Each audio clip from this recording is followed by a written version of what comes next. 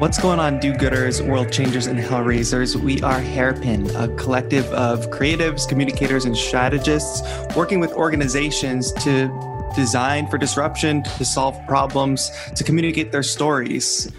We have a full team here today. So my name is Nick Tatro, art director at Hairpin. My name is Kristen Hughes. I'm a co-founder and a creative director at Hairpin. I'm Sean. I'm a communication strategist and a partner with Hairpin. Craig Baida, partner, brand strategy with Hairpin. And today's going to be a very cool show because for the first time we have a guest on today's show. Kristen, do you want to introduce our guest? I would like to introduce Kim Sito, an old friend of Hairpin. She was one of our partners on one of our favorite projects where we followed 7 of her grantees for a program called Creative City, which I'm hoping we can dig into.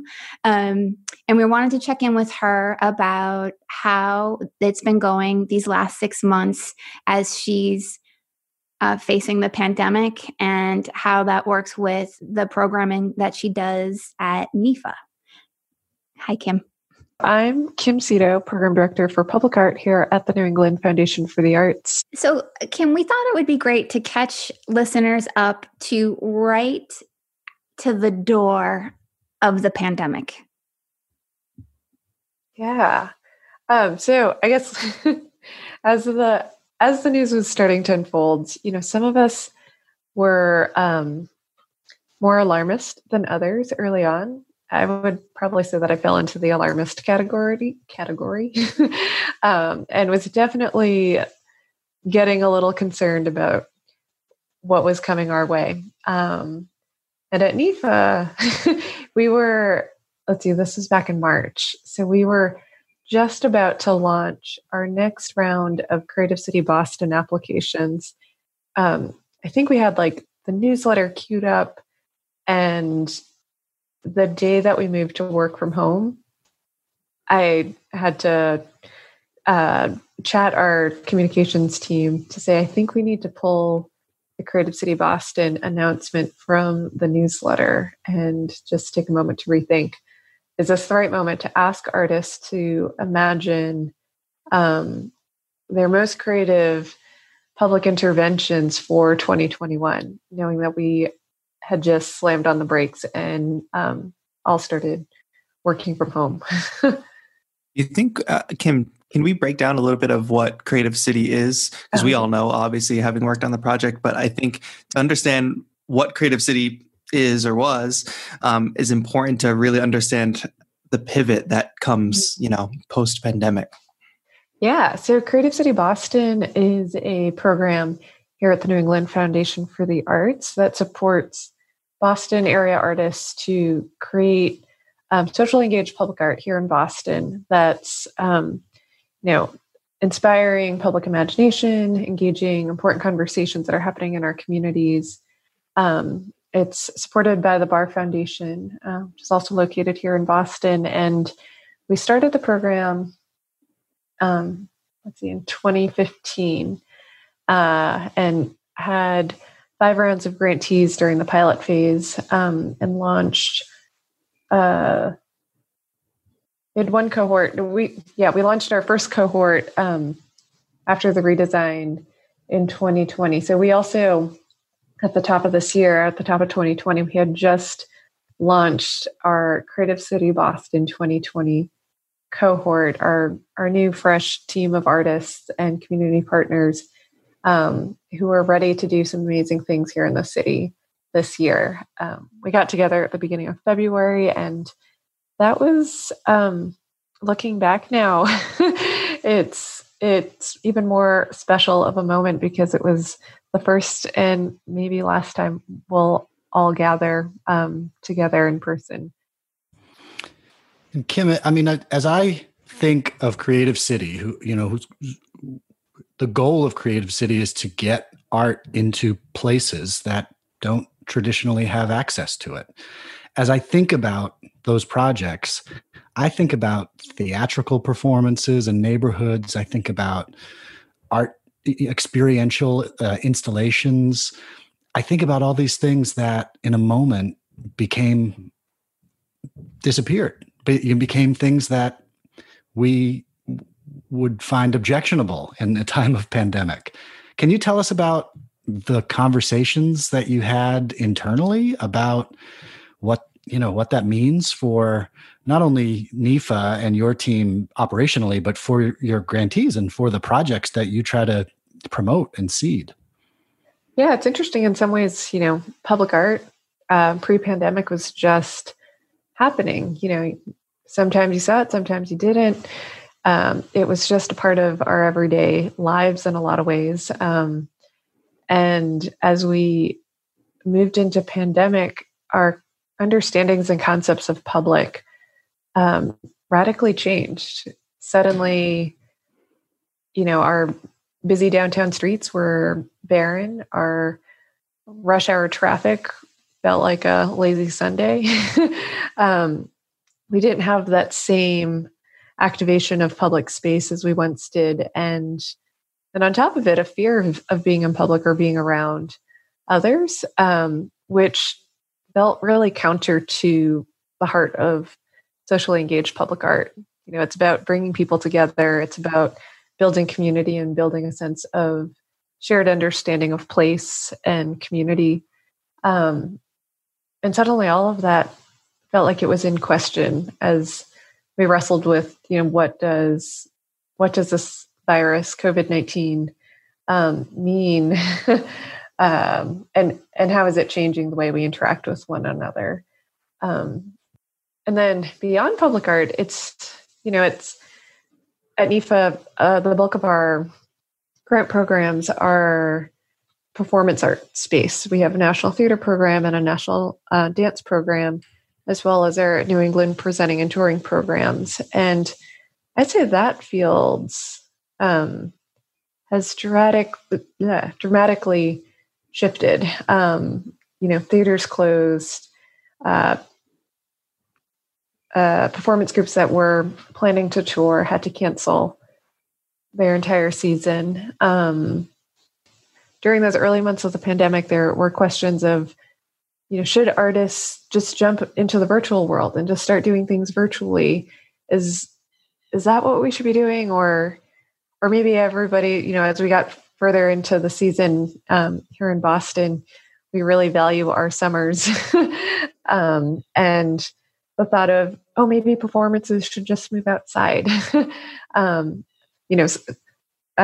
into the realm of public art and art in the public realm.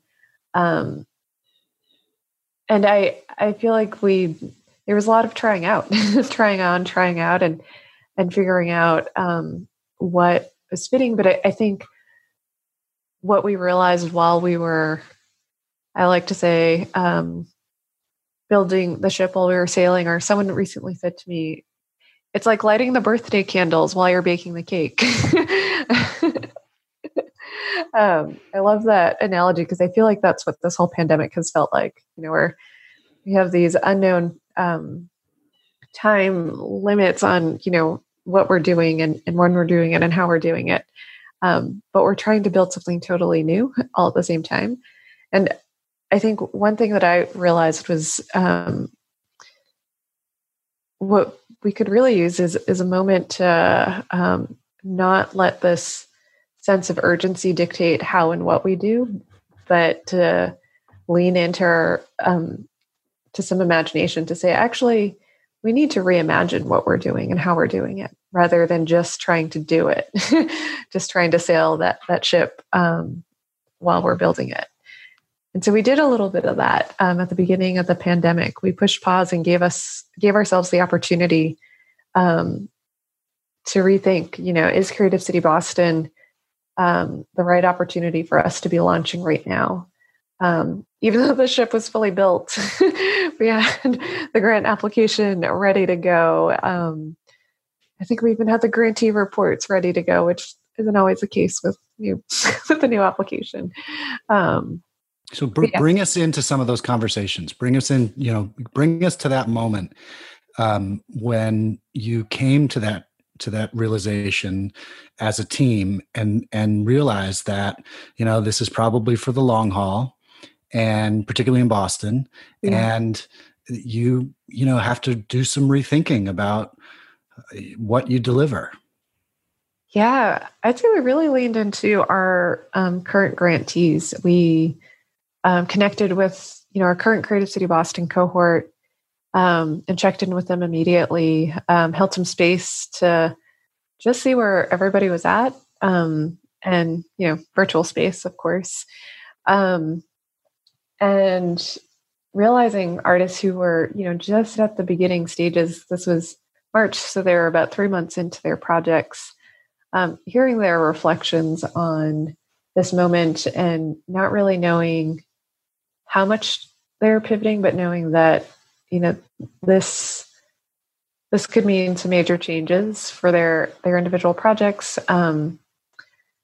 I realized just watching and listening to their struggles with, you know, how are we entering this new reality. Always helpful for me to realize, yeah, okay, as artists, they're struggling with everything else that the rest of us are struggling with. They're not these magical unicorns that can just, you know, throw rainbows all over our city. And we can't expect artists to, we can't treat our artists in an extractive way where, you know, we need them to entertain us, or we need them to bring us hope, or we need them to inspire us during this moment. You know, yes, and they're humans.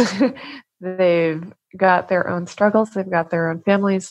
They're working through this pandemic just like the rest of us. And remembering that this is an ecosystem. It's not about extraction. It's about sustaining each other through this moment, and figuring out, you know, listening to what artists needed in the moment, and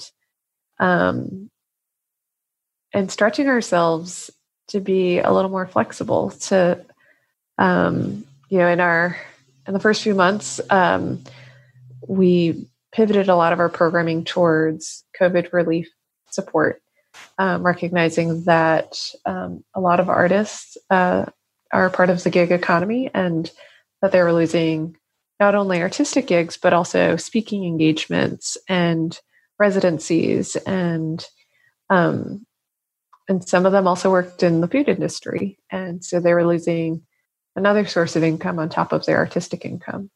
So we made small changes at the beginning, like offering an additional supplemental COVID payment to our current grantees, recognizing that their projects were likely going to take longer, given the need to restart in this new reality, and just needing some support to almost buy some time to get through what this shift would mean for them, before expecting them to just keep producing as usual. Yeah. Kim, you know, one of the things about this pandemic is that it's bared sort of weaknesses and things in systems that weren't working to begin with. You know, as you describe, acting with empathy towards your stakeholders, not being extractive, thinking of as an ecosystem, you wonder, why did it take COVID to get to acting and behaving in that way? And so do you have any reflections about perhaps the hope of lasting impacts of change, of maybe resetting how we're interacting with each other that we're seeing across many other different sectors and industries? Any reflections on those discoveries, which in some ways are so real and human, and I guess we should be doing that anyway, right? Yeah, definitely. I feel like the pandemic has given us all an opportunity to ask why a little more. You know, why are we doing things the way we're doing it? Why isn't it working for some people? And why has it been working for others? I think those questions we, you know, didn't have time for before, or, you know, we're too meta for us to think about. We have to focus on the doing. I feel like that's a very New England mentality. I was just going to say, like, one of the things about the Creative City is it put funded artists directly to decide what kind of project they want to do in their community, but it also partnered artists with a community partner. And I think that, Kim, one of the things about like wanting to talk to you was that perspective, because we stood with you in the upstairs room as you started to map out the network. You were drawing lines and just like one relationship after another was beginning to show, and weaving the city together in a way that I don't think, if you weren't in the room with you, you would understand. There was this like burgeoning and growing network that was tightening the fabric. And then we come to this moment. And I'm wondering if there's a way to reflect on how that fabric that was just like really more and more tight as the projects went on and you were launching into the next round, if you saw it activate, like if that fabric was like, oh, I see, like those threads that were woven are really holding up. Yeah, definitely. I think the fabric was really woven in combination, not only with Creative City Boston and the artists and the community partners within the program, but thinking about what evolved over the last 5 years here in the city of Boston, and the investment from the city with the cultural plan, as well as the support we received from the Barr Foundation and the Boston Foundation launching Live Arts Boston, Now and There launching the Accelerator program. Over the last 5 years, there was a real investment in artists and lifting up artists who might not have been seen or receiving, who might not have been receiving grants from our organizations before, and suddenly there was a greater like knowing of who is out there, and I think that's really helped in terms of knowing where the need has been. And it definitely isn't perfect, but I think if the pandemic had hit Boston 5 years ago, I wonder if it would have been a very different scene for the arts community. Yeah. I'm struck by, you talked about the moment or a series of moments when as a team you sort of regrouped, and as you were talking, it struck me that what you were doing is often what we find ourselves facilitating our clients doing, which is returning back to something, right? You knew you had to pivot. You knew that change was inevitable and you had to do something differently moving forward. Mm-hmm. And so you talked about what I recognized as some beliefs, right? There's some fundamental truths that you were sort of pivoting on, kind of returning back to them and then figuring out, okay, now what forward? One of them was artists are people. They have needs. They have humans. Let's treat them that way. Can you talk about some others, not just beliefs, but those sort of foundational values that you knew your public art team and projects had to represent in order to continue to be you? Yeah, that's a really good question. And it's funny, 2020, the way things unfolded in 2020, it's like, I feel like in retrospect, when I look back on it, it would be like writing a logical plot to a good mystery novel or something.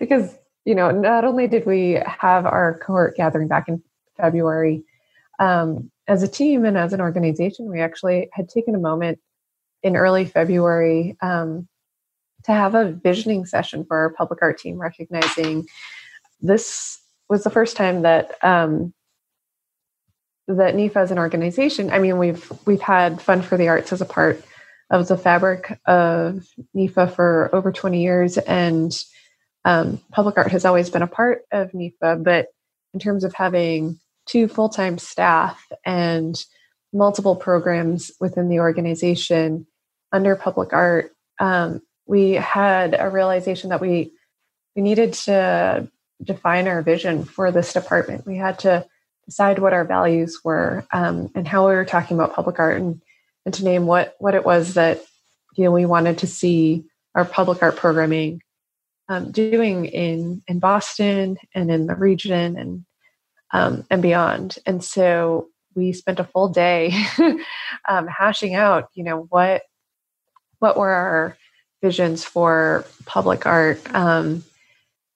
And then, March, April came along, and we took those 30 pages of notes and said, yeah, we have to go back to this. We have to look back at this conversation, because this is what we need to hold on to moving forward. We had a lot of conversations about what's the difference between vision and values and goals. And I feel like with vision and values, those are the things you hold on to, and your goals might shift depending on what's happening in the world. But your vision and values are core to why you're doing the work that you're doing. Some of the core values that we landed on as an organization is this idea that, public art has the power to shift public culture and change the future. This idea that, it's not just beautifying our neighborhoods, or, we like a good mural, but it's not just about a good mural. It's this understanding that, our public spaces are and should be some of our most democratic spaces, where everyone should have the right to be, thrive, express, and connect, to borrow the words of our colleagues at the Design Studio for Social Intervention. That's kind of our shorthand definition for how we think about spatial justice, which has kind of become the core of how we think about public art. To bridge to this, at the same time as we encourage and support and drive people back to that radical understanding of themselves, using the word radical in the sense of the roots, like what's in your core. And it sounds like you had those 30 pages of outpouring of probably 1,000 pages of thinking that went into those. At the same time, the world is changing so quickly that there is a need to orient to a different reality, right? And to think about how the context has changed, how the needs of others, that your stakeholders have changed. And so how have you also evolved while going deep back to your roots? How have you shifted in your perception of the role of public art, the way that you're going to support it, what it is, what it means? Yeah. So, part of the core is thinking about how public art has a role in shifting our future. And in our present moment, as racial justice really became something that was very present in our public realm and in our news, and it wasn't just activists talking about it anymore. This was what everyone was talking about and watching, over dinner when they're watching the evening news, if anybody still does that. But thinking about the role of public art in promoting spatial justice, promoting this understanding of who has the right to be, thrive, express, and connect in public space. We couldn't divorce spatial justice from racial justice, that they were essential in thinking and talking about them together, especially when we think about public spaces. So I think that was a big shift, being more explicit about our commitment to racial justice, as every organization did shortly after George Floyd's death. We put out a racial justice statement that was, wonderful language, but how do we take that language and put it into action? And for the public art team, it was really folding that into our program design and making it explicit that this is a core value of this program, and our funding priorities are going to reflect these core values. Kim, can you give the definition of what spatial justice means? Sure. So to borrow the words of our colleagues over at the Design Studio for Social Intervention, we tend to think about spatial justice as the right to be, thrive, express, and connect in public spaces. And when we think about spatial justice, sometimes it's easier to think about it in the reverse. Who doesn't have the right to be, thrive, express, and connect in public space? And this pandemic moment has, shined the light on this a little bit. George Floyd didn't have the right to just be in public space. Ahmaud Arbery didn't have the right to just be in public space. When I think about those injustices, that helps me to reframe, how do we create public space so that individuals like George Floyd or Ahmaud Arbery and so many others can just be and not feel the threat of police brutality, racial profiling. That there's, when we tend to lean into the we're past racism thing, when we ask that question of who doesn't have the right to be, thrive, express, or connect, it really makes it a lot clearer that we aren't past racism and so many other injustices right now. Kim, you sent out a thing about, I think it was in an email, just like, hey, we're launching this thing. I'll get back to you in a second. And you shared the blog post. People can find it on the NIFA website, but also there's almost like the theory of change around spatial justice that it's a body of work. It isn't just two words. I mean, it comes with a huge amount of heft behind it. And the partnership that you have with Kenny and Lori, who are just amazing thinkers, as I think of you, Kim, I mean, it's interesting to hear you talk in these sort of very calm tones, but inside there's this burning fire, I know how radical and ready to step in to where you need to be and the conversations that need to happen and the way that you're ready to really push in the very Kim way, which, I just want to sort of acknowledge the external view of the work that we see you do in the public realm, and the incredible, lens that you bring and depth and rigor. But I also think it's really important to just say your social justice roots are deep and you are a fierce fighter. And I just need people to understand, I know her voice sounds very calm, but she's that. Thanks, Kristen. I was just about to swear, Craig. Don't swear. I'm not swearing.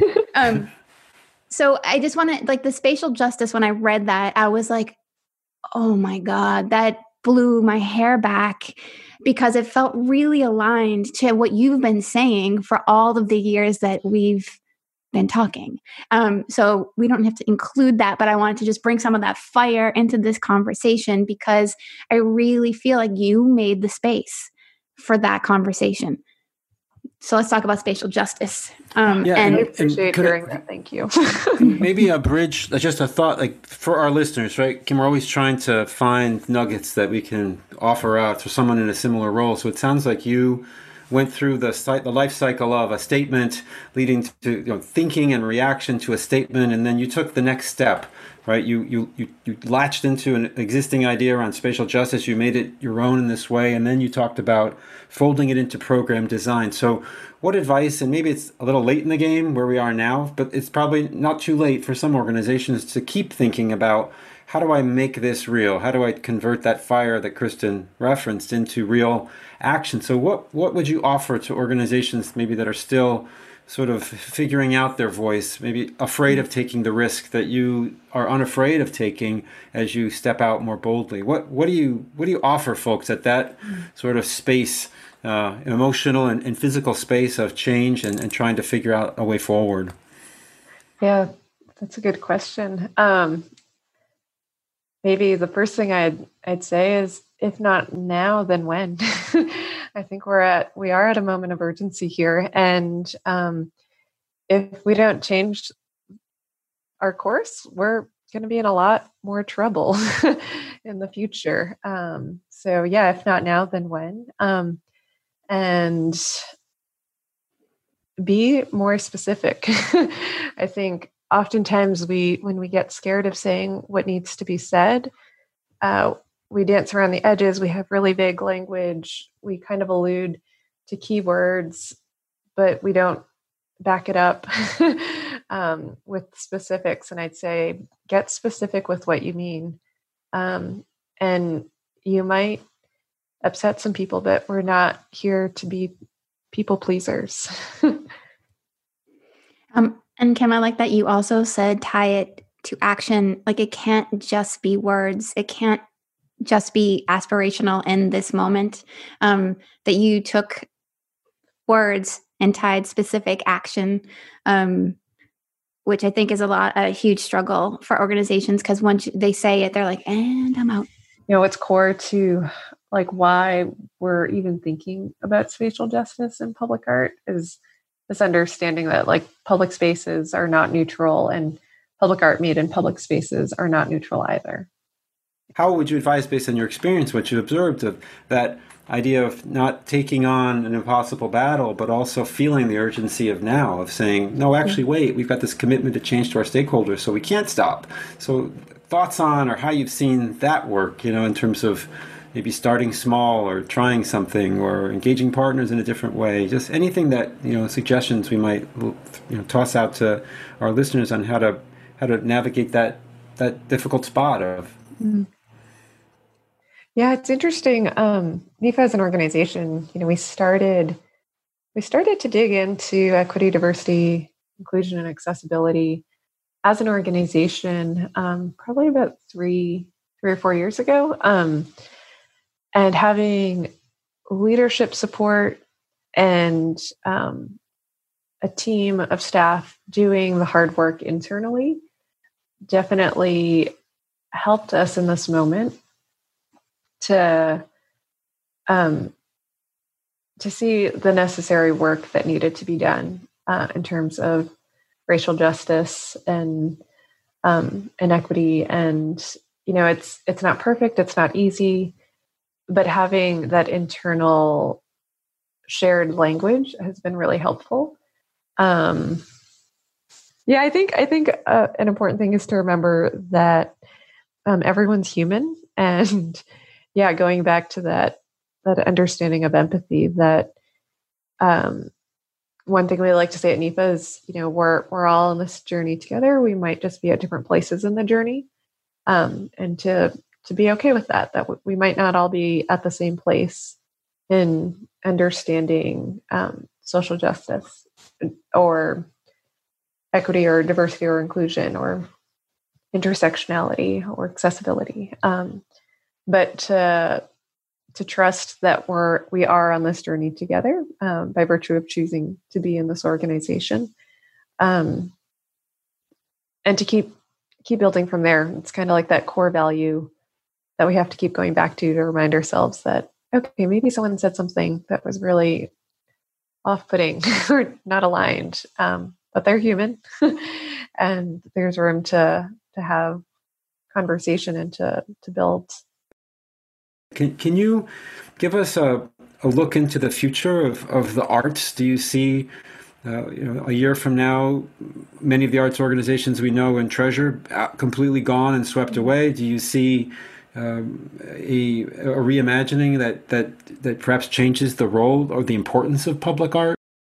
Yeah, my hope is that folks realize how essential the arts are. I feel like that word can't be used lightly in this moment when we think about essential workers, and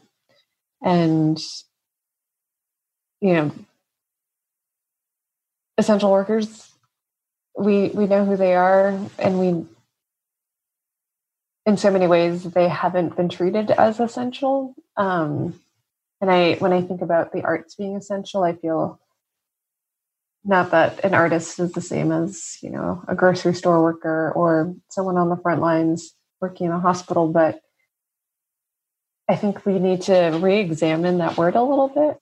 Yeah, thinking about artists and the arts as essential to our well-being. I think that's my hope, is that theater might not look the same, but the understanding that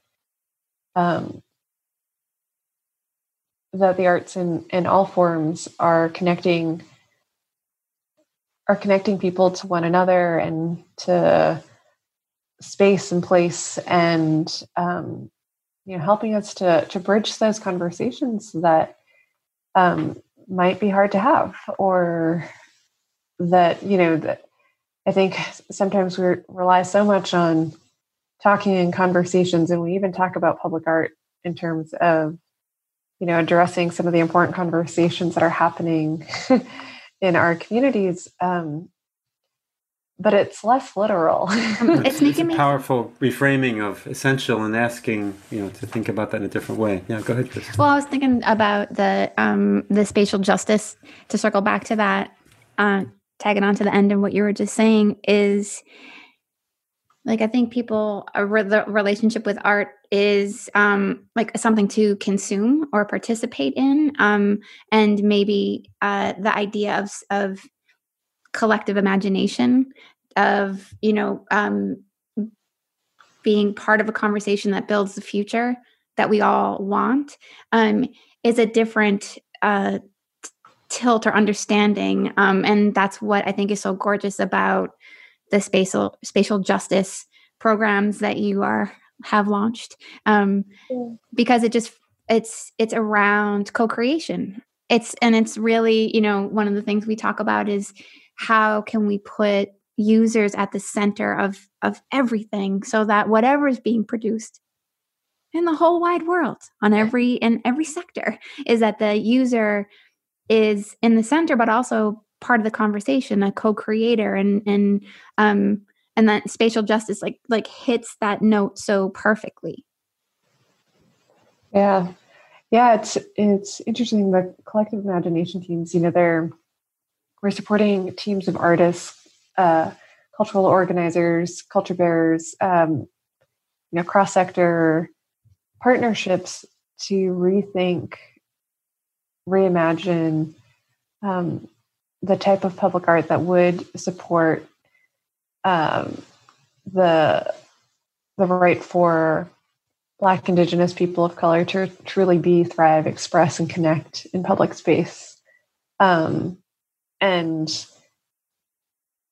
yeah, it's interesting because I think folks are a little confused about what we're asking. This isn't just a public art grant. This isn't just for artists. It's not just for arts organizations. And lately I've been feeling like I've actually literally have tossed all my pens aside and have markers and pencils.